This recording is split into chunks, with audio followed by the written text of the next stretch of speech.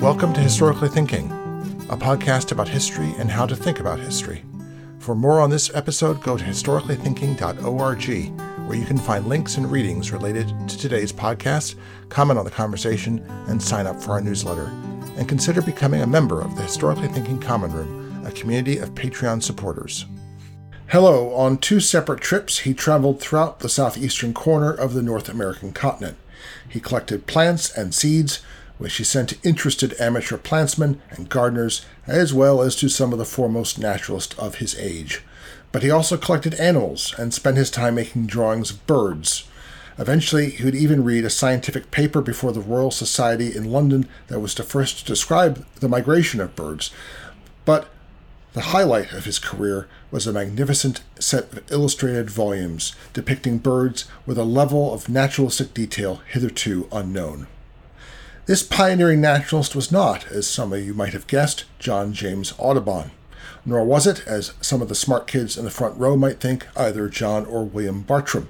It was Mark Catesby, whose journeys through Virginia, the Carolinas, and the Bahamas, lasting together over a decade, led many years later to the publication of The Natural History of Carolina, Florida, and the Bahama Islands, the first ever illustrated account of American flora and fauna. And yet, very few of you have ever heard his name. With me to talk about Mark Catesby and his world, both natural and cultural, is Patrick Dean, author of Nature's Messenger, Mark Catesby and His Adventures in a New World. Patrick was last on the podcast in episode 223, when we talked about the first ascent of Denali by an unusual group of explorers. Patrick, welcome back to Historically Thinking. Thank you, Hal. It's great to be back to talk about Mr. Catesby today. So, Catesby, before we get into his context, what are his dates, more or less? Born 1683, died 1749. So he perfectly, with almost like Whiggish, precision, he captures the first part of like the long 18th century, and the Augustan age. So like when I make political dates for it, let's say 1688, the fall of the House of Stuart, and 1745, the last gasp for the House of Stuart to get back, into power. Catesby kind of covers those political dates. But there's a lot where we're not going to talk about politics probably again. There's a lot going on besides politics. You quote Alexander Pope at one point, "Order is heaven's first law," which is sort of the spirit of the Augustan age. Could you describe why and how Catesby fits into that spirit? That's right. It's the English Enlightenment. It's the same sort of passion for classification and ordering of knowledge and discovery. We'll see it half a century later when Thomas Jefferson is recording the temperature every day at Monticello and all that sort of thing. And that it was the perfect environment for someone like Catesby with his passion for natural history, for the flora and fauna of the world. He wanted to discover and write it down and learn about it. He was a wonderful Enlightenment figure, embodying his age to a large degree. And it does it in really complex ways, because it's also the era of commerce. This is the era of trade. This is the era of the Bank of England, the South Sea bubble. And Catesby's, there is no science for the sake of science yet. There are no science for the sake of scientific expeditions. So this is also very intimately bound up with the desire for profit. That's right. The one of the really interesting things to research in this book was not only what you're saying, but also the way in which natural history and discovery and exploration is bound up not only with the growing empire, which is really taking off about this time, the British Empire, but also the slave trade, which sort of goes hand in hand with the growth of empire. And so, Catesby's out here on the edge of empire, doing these things that he wants to do for the sake of knowledge, but he is also serving, never forgetting that he's serving patrons, powerful patrons, back in Great Britain who want to know what's there, not only for pure knowledge, but also for possible commercial benefit. Right, and we'll talk about some of the people that preceded him or followed him, but they're interested in, can you grow silk in Virginia or South Carolina? How do you make all this pay? How and places like the Bahamas, which are really the armpit of empire, they're the back end of nowhere, but how can you even make the Bahamas pan out, earn a living? Because we're not just doing this because we want to gain places to put a flag. No, these places have to pay their way. They have to earn their keep. That's right, and that quest on the behalf of the empire leads to Jamaica becoming the single richest source of income for the British Empire in the early 1700s, following right after, and also the Barbados at one point held that title, and then it was South Carolina when the rice the rice plantation economy really kicked off. So. And then indigo, taking two things that aren't found in South Carolina, bringing them from somewhere else to plant them there. I mean, and talk about like a continuity through the British Enlightenment through the long 18th century. I mean, the mutiny on the Bounty happens because they wanted to get breadfruit in the South Pacific to bring to the Caribbean to feed slaves. Right. So there's always things like that. This is like a hallmark, a recurring theme of the 18th century. Absolutely. And another thing that I found really interesting, and I just want to tell this to people all the time, is how we've always you and I were talking before the podcast started about American history before the Revolution, and this researching this book really brought home to me how we're trained to think of the colonies as one monolith, and we've also seen the skip from Plymouth Rock to Concord, almost. Mm-hmm. No, I that's you're being that's a little harsh. I would say maybe the Salem witch trials to Battle of Lexington. That's true. There we go. Or maybe the French Indian War for the really educated high school teachers. Right, but the fact is that South Carolina was an outpost of the Caribbean empire economy. It was much more like Barbados and Jamaica than it was like Virginia or Massachusetts. And it was much, much richer early in the 18th century than those places were. So, and of the 13 colonies, well, we could argue about it, but it's one of the last ones to be settled in the 1670s. Right. So it has a later takeoff too, but then a faster launch than other ones do. Exactly. And Catesby is there, fairly early on. I mean, they still hadn't really, the rice economy still had not really taken off when Catesby lands there in 1722. So he is, he's almost bound to be a naturalist, as we'll see. He's born into a certain a very tight milieu. If I didn't remember his family connections, but can we talk about some of the predecessors as English naturalists upon whom he drew, not just intellectually but personally? Yeah. So his mother's family, the Jekylls and the Catesbys, both lived in England, northeast of London, in Essex and in Suffolk. And his uncle Nicholas Jekyll was a naturalist and had a botanical garden and was extremely well connected with the powers that be in terms of natural history in England at the time. There was this burgeoning intellectual network of letters and correspondence and visitation and sharing of information that was going on in England at this time. It's like the first boom in sort of botanical knowledge going on at that point. And John Ray was one of the major. I started to say major dudes. One of the major. Go ahead. This podcast is rated explicit by Apple, so you can say whatever you want. He was one of the major figures of his time, and we know that he interacted with Nicholas Jekyll and very likely with Catesby himself when Catesby was young man. Okay, this is why I don't have many people that do like 18th century stuff, because I would probably interrupt continuously and completely nerd out, and I'm going to destroy the audience interest. But John Ray is awesome. John Ray is so fascinating. Among other things, did you know that he tutored Nathaniel Bacon? and who then went to lead Bacon's rebellion in 1676, like the kind of the worst internal rebellion.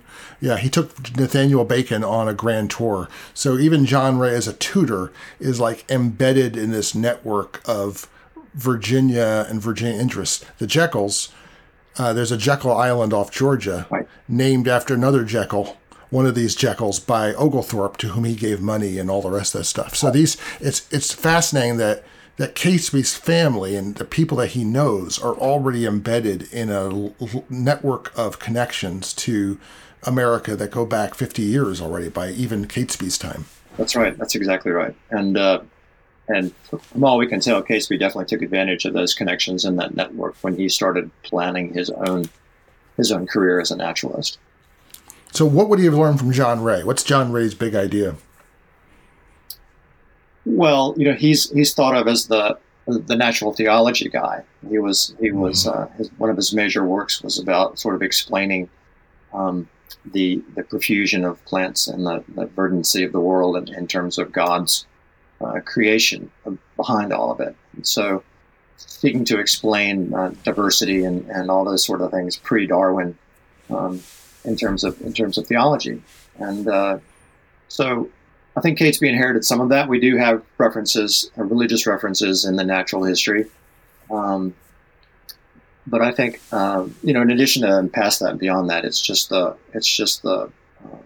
again, it's that ferment, that intellectual ferment that's going on. And Ray was like that too. He had more interest in just botany. He was interested in fossils and all sorts of things like that. So, yeah, Ray is one of these parson naturalists that lasts through the history of the Church of England. I mean, he's an interesting character because he renounced he was defrocked because he wouldn't swear an oath of allegiance to after 1688, I think. Even though he was a Whig, I'm pretty sure he was not, but nonetheless, he thought it was illegitimate to break his vow to the King James the Second. So he was a clergyman without a living. That's right. But he was also a really good, as I understand it, a really good field botanist. He's a really good collector, and he must have taught Catesby some of that, how to go about doing that, how to look, how to see things. That's really true. I think one of the sad gaps in what we know about Catesby is exactly how he learned those things and how he went about doing what he did when he was in Charleston. We don't have any daily journals like Darwin's or anything like that to go by with Catesby. So, but he obviously was an amazingly perceptive person. I mean, the details of the natural history, when you think that he was drawing from life almost all the time, unlike our buddy Audubon. We'll get to that.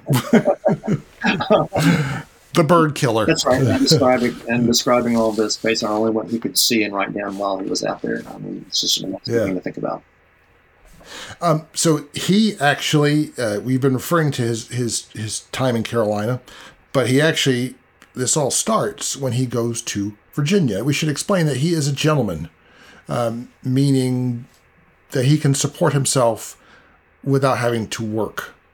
So he's able to do things like, we don't know really much of what he's doing before he goes to Virginia the first time, do we? That's right. 1712 is the first we know of him doing much of anything. He went to, as you said, Williamsburg with his sister, who was going. He's 29.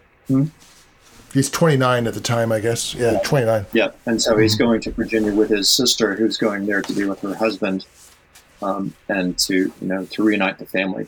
And he spends 7 years roaming around. He meets up with William Byrd II and becomes a buddy of his. Advises him on planting and things like that, and spends a good bit of time at his plantation. Goes to the Shenandoahs, goes to what we now call the Delmarva Peninsula, and basically did whatever he should have done and needed to do to sort of start himself off as a naturalist. And what was he do? Was he collecting things? Do we know if he was? We don't have any of his. We know that he must have been drawing things, but we don't have any of his preliminary sketches, do we? That's right.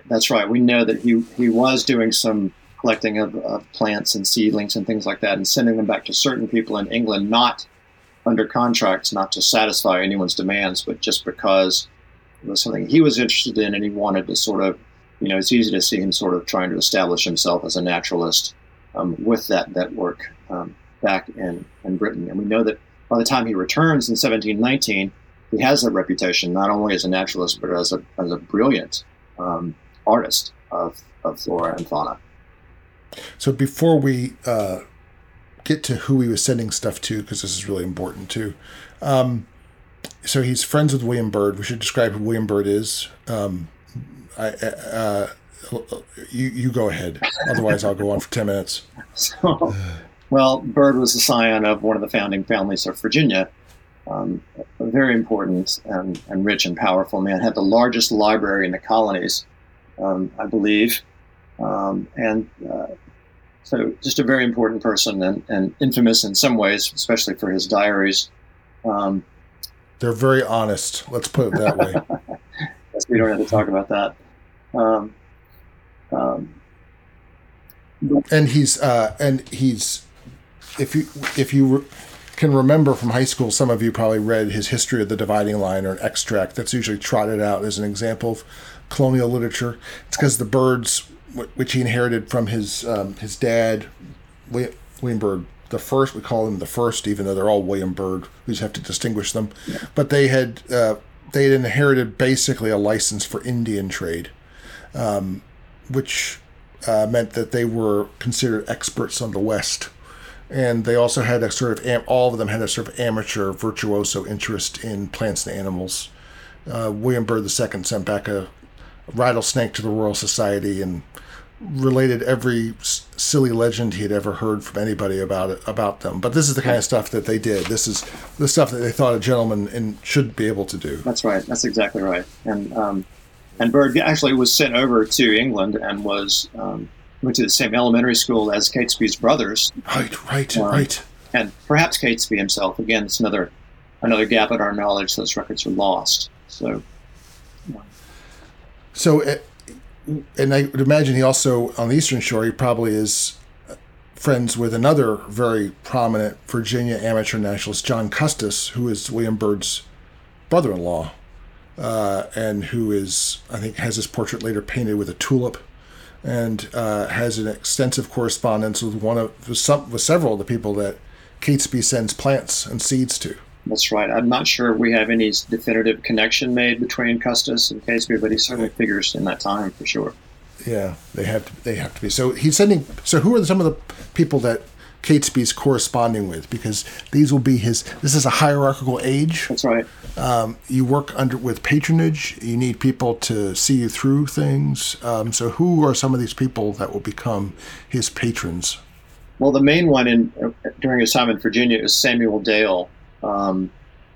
Who was sort of put in sort of the same league as Ray in terms of being part of that network of botanists and horticulturalists and natural historians in general. He also had a connection to the Jekylls and to the Catesbys and to that world of Essex and Suffolk where Catesby was. But then once Catesby is back in England, the major connection he makes is to William Sherard, who would have a huge role to play in Catesby's life. And who's that? Sherard was he studied law. He came to be, after Ray died, he was considered the foremost English botanist of the day. He studied law, and then he was a gentleman apparently of means. He studied law, and then he studied botany in Paris and Leyden, and then he became the British consul at Smyrna. By the time he came back to England, he was wealthy enough to be nothing more than a patron of botanists. So he was a major figure in Catesby's life. Most of the letters we have from Catesby are to Sherard back in London once Catesby goes to South Carolina. What's his relationship with another sort of naturalist titan, Hans Sloane? Sloane will come on the scene as one of Catesby's major patrons for the trip to South Carolina in 1722. Okay. He's one of the ones who will expect a quid pro quo from Catesby. I mean, he was he's a relentless, aggressive collector, as you well know. Enough of one so that his collection was so big, the only thing they could think to do with it was to start the British Museum around it. And the Chelsea Physic Garden. That's right. He's responsible for two sort of scientific institutions of the day, the British Museum and the Chelsea Physic Garden. That's right. And so he's also deeply involved. He's a doctor in Jamaica, so he's involved in the slave trade and the sugar trade.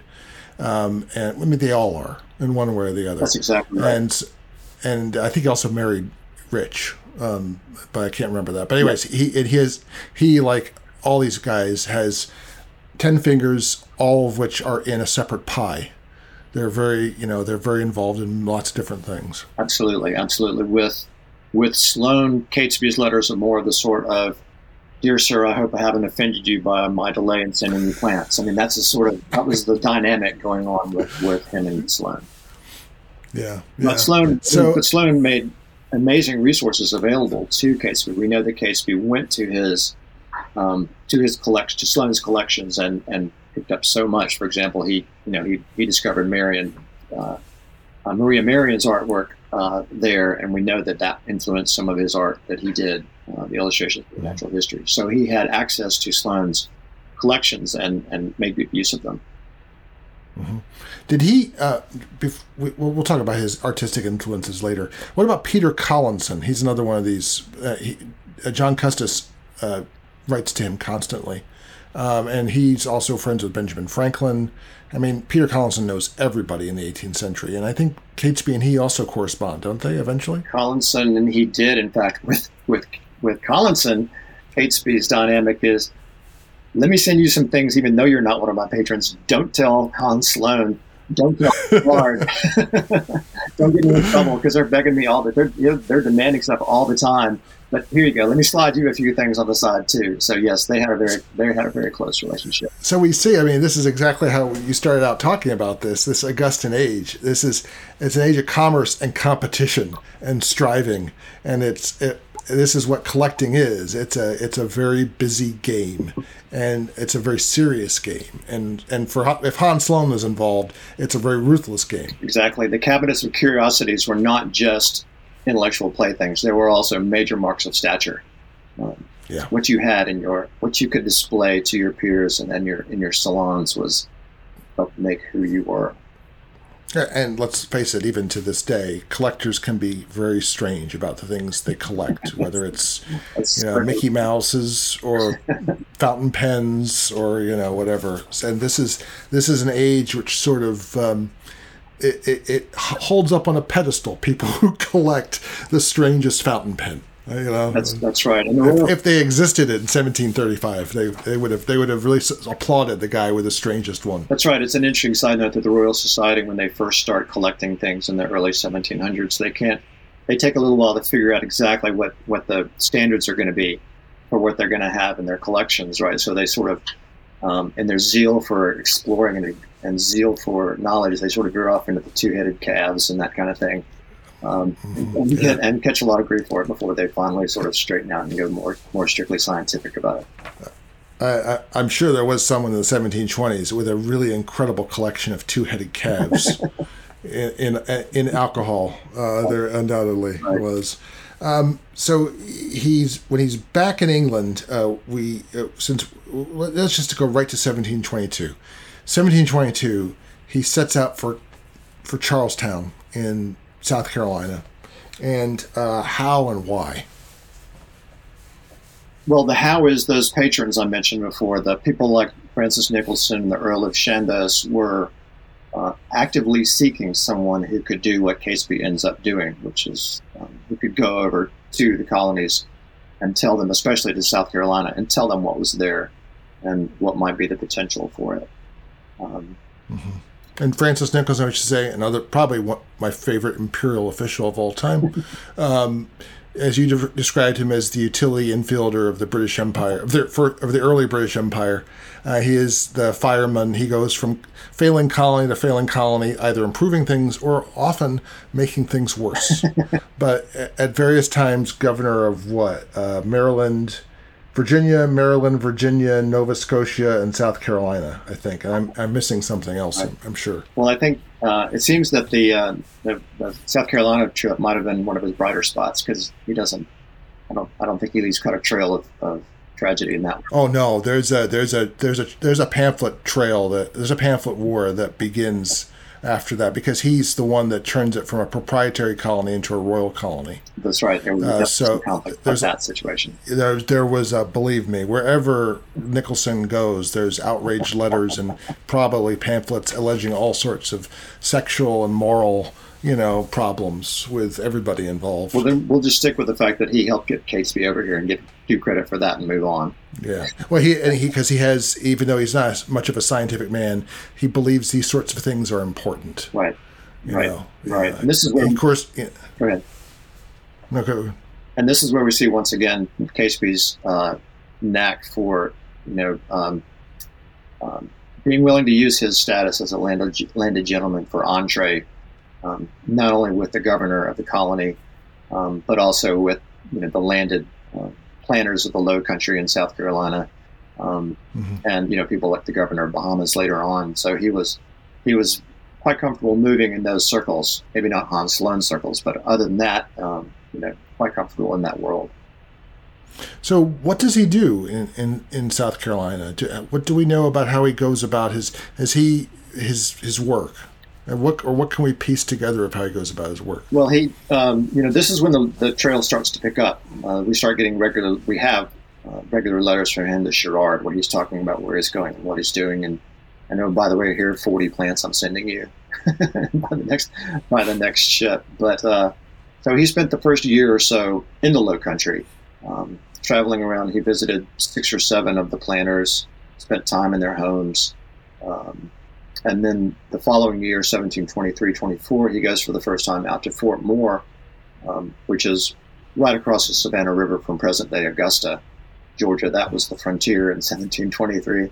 And spent a bit of time out there, and then just spent the rest of his next year or two just sort of going back and forth between those two parts of South Carolina, collecting and interacting with Indian traders, Native Americans, planters, and the enslaved Africans. So this is one of the interesting things that you tease out, is that important sources of Catesby gets important information from both enslaved people, but also from Indians, and he does this in Virginia and then also in Carolina. So what's some of the things that he learns from both enslaved people and from natives? That's right. When they make the major motion picture about Catesby's life based on my book, I want to have a scene where he walks out of one of these Low Country mansions and then walks behind it to where the enslaved Africans live and talk to them about what they grew for food and medicine, because that's exactly what he did. We know that from his descriptions of what he talks about in the natural history. He even refers to he uses the phrase an esteemed Negro doctor. Mm-hmm. Which is not something that many Europeans are saying about anyone of that race in the 1700s. But so he learns about the foods they eat, the herbal remedies they have for different things, the taro root that they like to eat, how they go about preparing that. So he's an anthropologist in his own way. Not only is that's the interesting thing about natural history. It's not only a natural history work. It's also one of the earliest ethnographical works we have about the colonies, because he's giving us these details about Native Americans and the enslaved Africans. Of course, for the Native Americans, he takes a lot of it from John Lawson. I guess we can talk about it in a bit. But yeah, we need to talk about John Lawson. I'm sorry for all these names, but this is all part of this is the Republic of Letters, and it's the web of the network of relationships, which makes all these things possible. And it's a time when you're allowed to do that. You can say, what I'm about to stick in the book now came directly from John Lawson, but I saw it too, and it's true. So I'm just going to slap a big chunk of his writing in here, right, and call it part of my book. And John Lawson is a guy who had done had walked across the Carolinas, spent time with the Tuscarora, eventually was killed by them. Like Catesby is both a scientist and also a commercial venturer who's kind of on the make. That's right. And if he hadn't died not long before Catesby arrived over there, he might have been Catesby. He wanted to do a more comprehensive look at the flora and fauna of Carolina, as Catesby turned out to be the first to do. Right. But Catesby did spend a bunch of time, in spite of using Lawson's writings about it in natural history. He spent an incredible amount of time with Native Americans. He hunted with them. He slept in their huts. He hired them to help him with his researches when they would. So they would build a bark hut over his artwork and his specimens to keep them from getting wet in the rain. And he had quite a lot to say about them that was positive. So he seems to be one of the very first to talk about not only the interrelationships between plants and animals in this new landscape, but also the relationships between these three very divergent cultures that are coming together, whether by choice or by force, in the New World. Mm-hmm. What do we know about what he's drawing? Is he drawing? Do we have any idea if he's starting to sketch things or experimenting with drawing? Or yeah, we do. We have some indications that he did line drawings out in the field, which he would come back to. He had a home base in Charleston with an Oxford trained doctor, a friend of his. And he would do drawings and give himself color notations, to write on this part is green and this part is blue and that sort of thing. And then he would come back and do watercolors, full watercolor sketches, which he would eventually bring back to England and turn into the natural history. So, well, we'll get back to sort of the artistic achievement that later, but we did say that unlike Audubon, he draws from life. And of course, what we're saying is Audubon shot everything and then sort of looked at it very carefully and very beautifully and created the surpassing work of art that he did create, but through lots of studies from death. But when Catesby does, my favorite, I guess, is the mockingbird is that in a dogwood, I think, and that mockingbird is drawn from life. Yeah. The blue jay too. The blue jay is an amazingly dynamic work. Catesby's known now more as an artist than he is as a naturalist. I know people who have prints of his and copies of prints of his, so he was very much he was very proud of having done this from life. He wrote that in the Natural History, except for very, very few occasions. Fish were a different matter, but birds. Fish are difficult. Yes, fish are hard.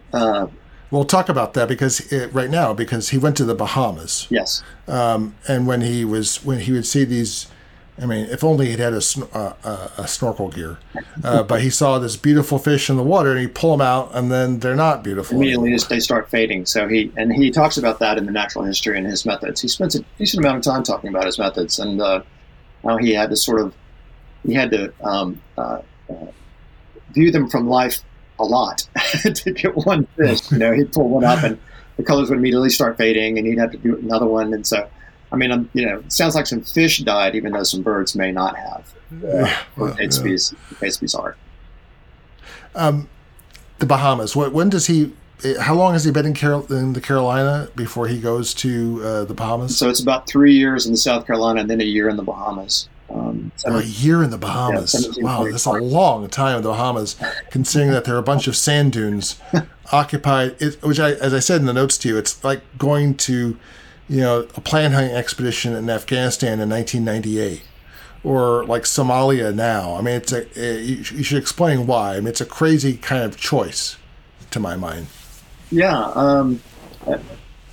It was mainly for the marine life that he went there. On that basis, it's a very fertile and burgeoning ecosystem. But until 10 years before, it had been the place to see a pirate, or hang out with pirates. That's right. One of the cool things about this book is that I got to write about pirates. For sure. Catesby and the Age of Piracy do overlap to a degree. Although 1726, the year he leaves Bahamas, is literally the year that the British Navy shuts down the pirates forever. The golden age of piracy, which was literally only a decade. Another interesting thing I learned while researching this book, comes to an abrupt end then. And of course, Blackbeard is already dead. He's already been beheaded off Ocracoke. And so, but yeah, I mean, he deliberately saved his study of marine species until he got to the Bahamas. Did a fairly thorough study. In fact, his book was the reference book for Bahamian natural history until the 1920s. So he did quite a lot of work in his brief year there, and had a first. See, there are several great firsts in his career, and one of them, he's hanging out with the governor. He's with the governor of the Bahamas, and he talks about how the governor was examining his toes for these chigo fleas, which I thought were chiggers, but they're not. They're actually a different thing called chigo fleas. And apparently he found some because they examined them under a microscope in Catesby's account. And this is the first mention of a microscope being used in the New World in 1725. So you have all these sorts of interesting firsts. Catesby was the first to describe the dung beetle in America. And of course there are all these firsts that he was the first to illustrate animals of. No one in England had any idea what a ivory-billed woodpecker looked like, or a magnolia tree, or American bullfrog, or so many other species until Catesby's illustrations of them were brought back to England. So let's talk about that. He goes back to England and he starts putting together this natural history. What are the artistic influences on him when he does this?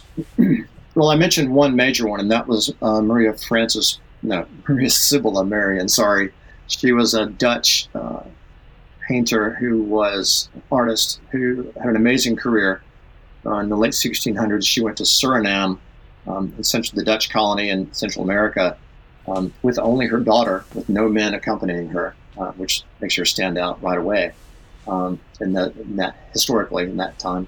And she spent a little over a year doing beautiful, just gorgeous, bright, brilliant, dynamic paintings of insects mainly, but also plants and also reptiles and things like that. She was most concerned with or interested in metamorphosis, the life stages of insects. And so she would do these wonderful compositions with all of the life stages of a certain insect on one plate with plants and a snake curling around. And so it was very ornate and fecund in a way, but also quite scientific in detail.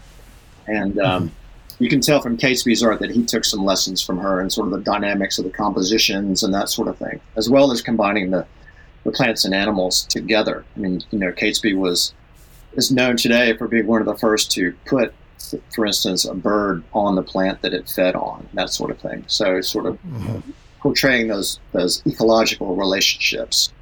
He's actually considered a proto-ecologist, sort of a predecessor of people like Humboldt and people like that, thinking in terms of a larger sort of ecological sense. And so and sometimes he does that for artistic style in ways that don't work out naturalistically. You give that example in the Bahamas, right? That's right. One of my favorite artworks, and Pegasus was kind enough to put it in the book, was a flamingo.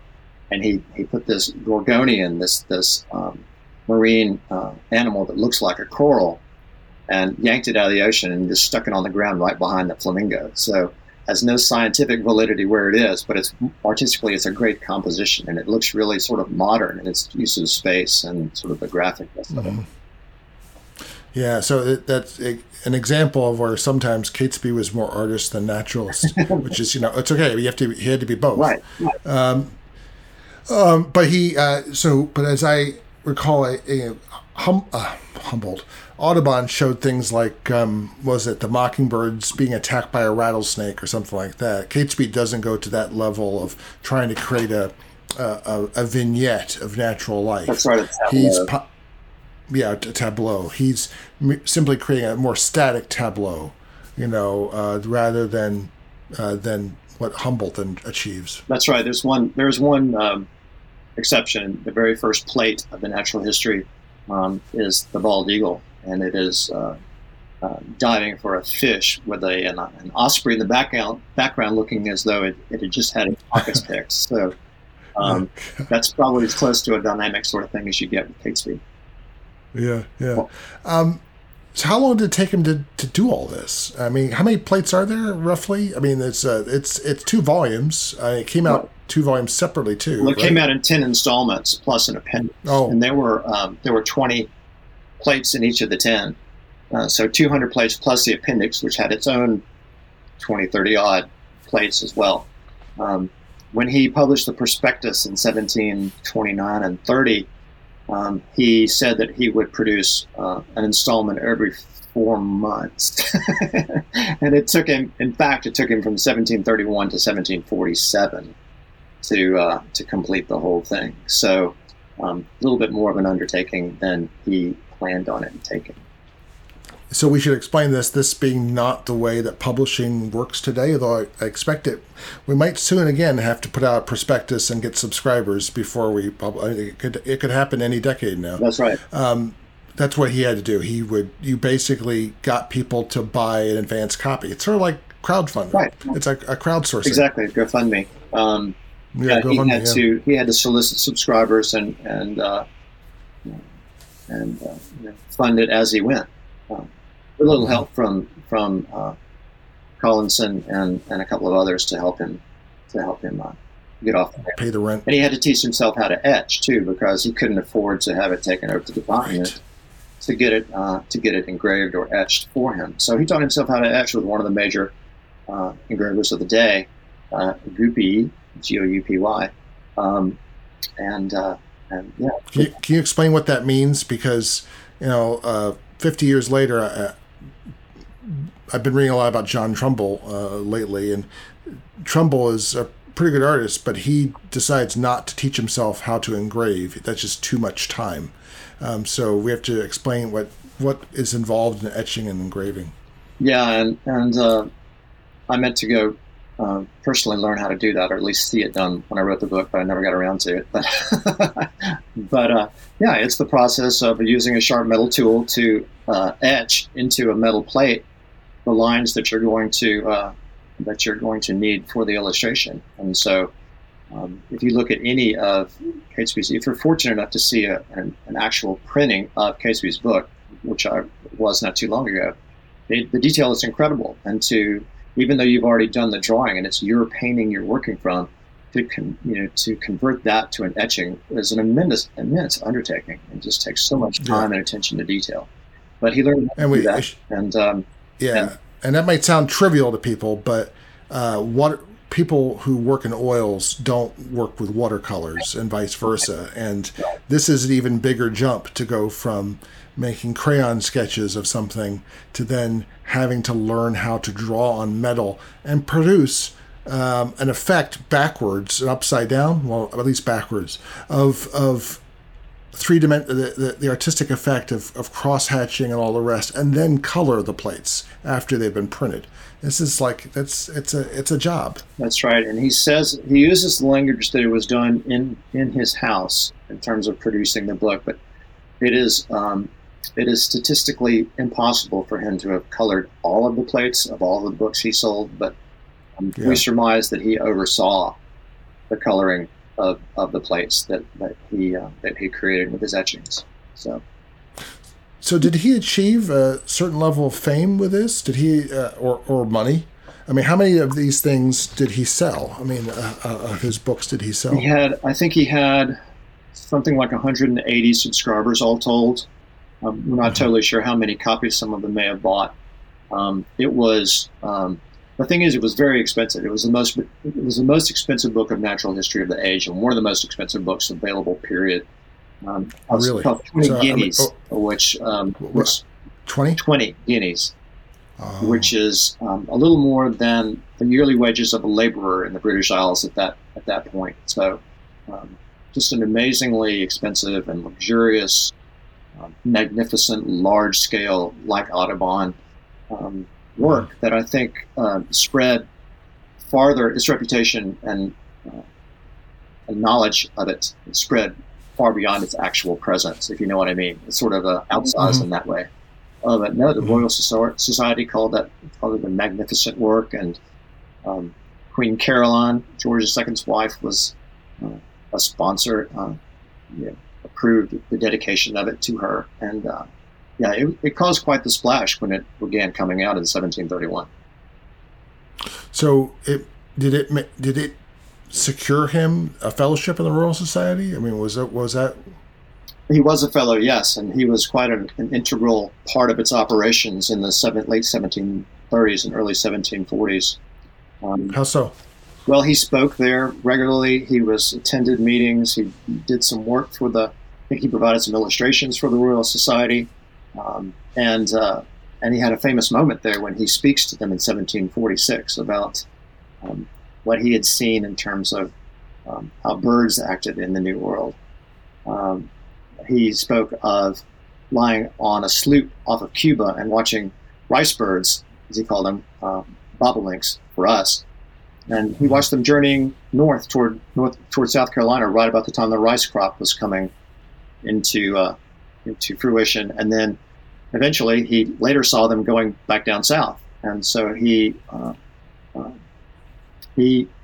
urged the Royal Society to consider the likelihood that birds migrated during the colder part of the year, which was not a generally accepted idea at that point. Some people still held to Aristotle's belief that they dug holes in the mud and slept, hibernated through the winter. So Catesby was a major mover in bringing the idea of migration of birds based on his firsthand experiences in the colonies to the Royal Society. So what was his like? I'm sorry, but you said the last volume was printed in what year? 1747. 1747. Oh, okay. And so he died in what year? 49.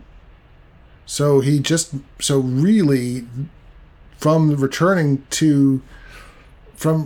return from the Carolinas, the Bahamas, his life was devoted to getting out the natural history and publishing it and etching, engraving, coloring, supervising the coloring, all the rest of it. That's right. But he also had this entirely other side of his career, which was as a horticulturalist.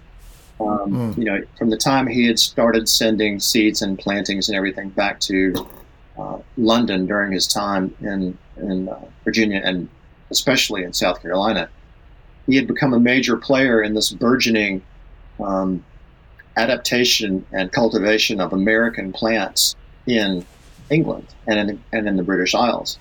And so when he came back to England in 1726,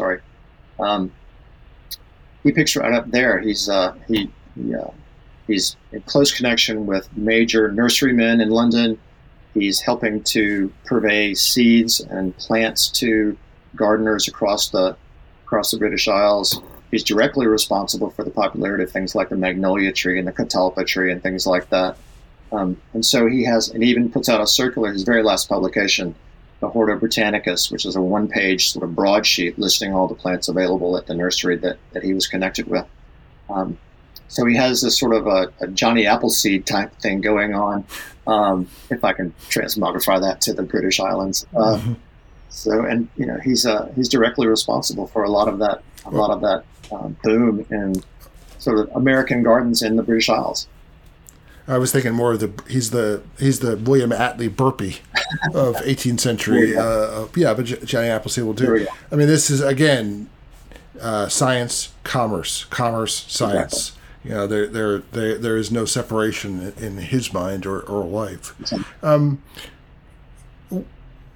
What was his legacy? He died. Did he have any children? I should ask about his personal life. He had a common law marriage, didn't he, or something that eventually was solemnized? It's very interesting about Catesby's sort of non-intellectual life, because he starts out, as we say, he starts out as a landed gentleman. By the time he comes back to London in 1726, he's probably living at the nursery of one of his friends, and so we can only speculate that his travels and everything, his explorations and his research drained his estate to the extent that he had really very little left to live on. He has a common law wife that we don't even, well, they do get married like a year before he died, but they were together for 17 years before that. And so Elizabeth. And he has 4 or 5 surviving children, I think. So it's an interesting sort of another gap in the knowledge. We don't know what happened to his circumstances or why he's such changed in status between his early life and his later life. Mm-hmm. Mm-hmm. Do we know anything about the rest of his family, like his sister who was in Williamsburg, marrying into one of the innumerable Cokes? The Cokes are everywhere. That's right. Even to this day. That's right. Yeah. Well, there's one in Swanee too. People ask me if there's a Swanee connection to this book, and there's a William Cox, same as his brother-in-law. And when I say it's a Swanee connection, I say prove me wrong.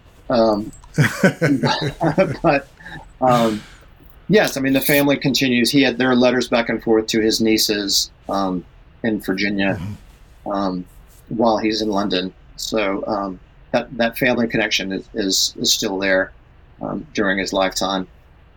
He had a younger brother who was in the army, stationed in Gibraltar. Again, not as a landed gentleman sort of position, but just a basic infantryman or something like that. So again, you see the family circumstances being what they are. Yeah.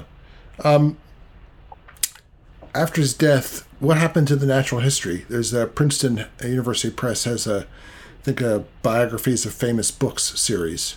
What would the biography of the natural history of? Let me get it right. Carolina, Florida, the Bahamas. What would its biography be like? It'd be kind of quiet, restrained, doesn't go out much.